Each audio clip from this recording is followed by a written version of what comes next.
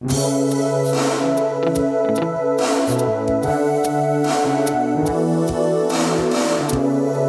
is Thursday, April 9th, 2020. This is the Larry's Log podcast. I'm Larry Lannon.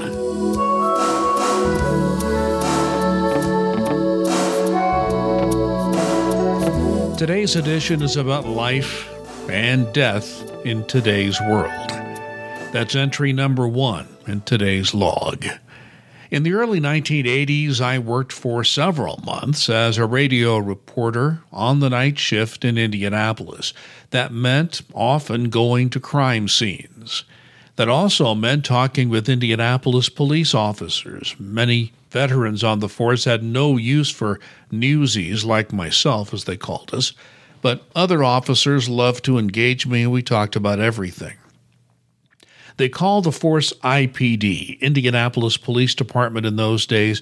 Now it's called the Indianapolis Metropolitan Police Department, or IMPD. I had to cover many murder scenes, drownings, not pleasant places to be, but it was part of the job, and the public wanted and needed to know. I was fortunate in the sense that no police officer lost her or his life while I was on that beat. Well, Thursday, April 9th, was a tough day for Indianapolis police officers as they lost one of their own. Officer Breon Leith had been on the force just 2.5 years. She came from a family of law enforcement people. Her dream was to be an IMPD officer. Breon Leith served her country in the National Guard before assuming that dream job with IMPD. As authorities tell the story, Officer Leith was one of 3 uniformed officers responding to a domestic dispute. Gunfire immediately came through the front door of that East Side apartment, striking the policewoman. She was taken to the hospital and pronounced dead Thursday evening. Officer Breon Leith, in addition to everything I have already said about her, was also a mother. Having such a wonderful woman, dedicated to public service, taken away from us at such a young age, it's very hard to bear. Local Hamilton County law enforcement agencies have been quick to express their condolences to their peers in Indianapolis, and please allow me to express those same condolences myself.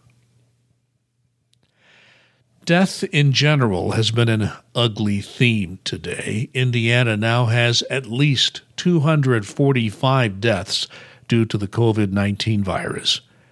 A number is a number, but there are so many personal stories to go with any number. Among those 245 are mothers, fathers, sons, daughters, brothers, sister, grandparents, grandchildren. You can go on and on with that, just making the point that there is personal pain and sorrow being caused by this virus. Now, Fishers Mayor Scott Fadness released a short video message to city residents on April 9th. You can watch that video on the front page of the city website, fishers.in.us. He credits the people of Fishers for their good spirit and good works through this time of stay-at-home orders and business closures.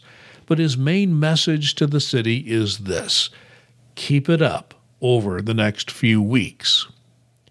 When Hurricane Katrina devastated large parts of New Orleans, post-traumatic stress syndrome was a problem for all the first responders and the medical personnel there. Death was all around them, and sometimes they felt very helpless.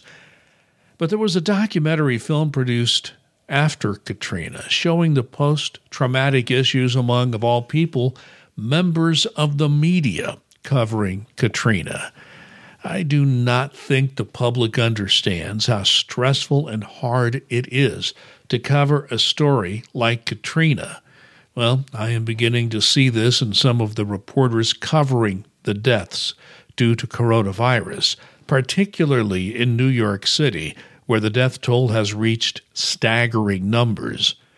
I've watched the normally tough and grizzled journalists nearly break out in tears when covering this story. I'm just saying that anyone close to death like this will be impacted greatly, including reporters covering the story, so you can know what is happening. All I ask is that you consider the many heroes, and you consider them all: police, fire, the medical personnel. Also remember, there are journalists out there in the field with the same human emotions we all experience. When this is over, lots of people will need post-traumatic treatments, and I think many in the news business will be included in that number.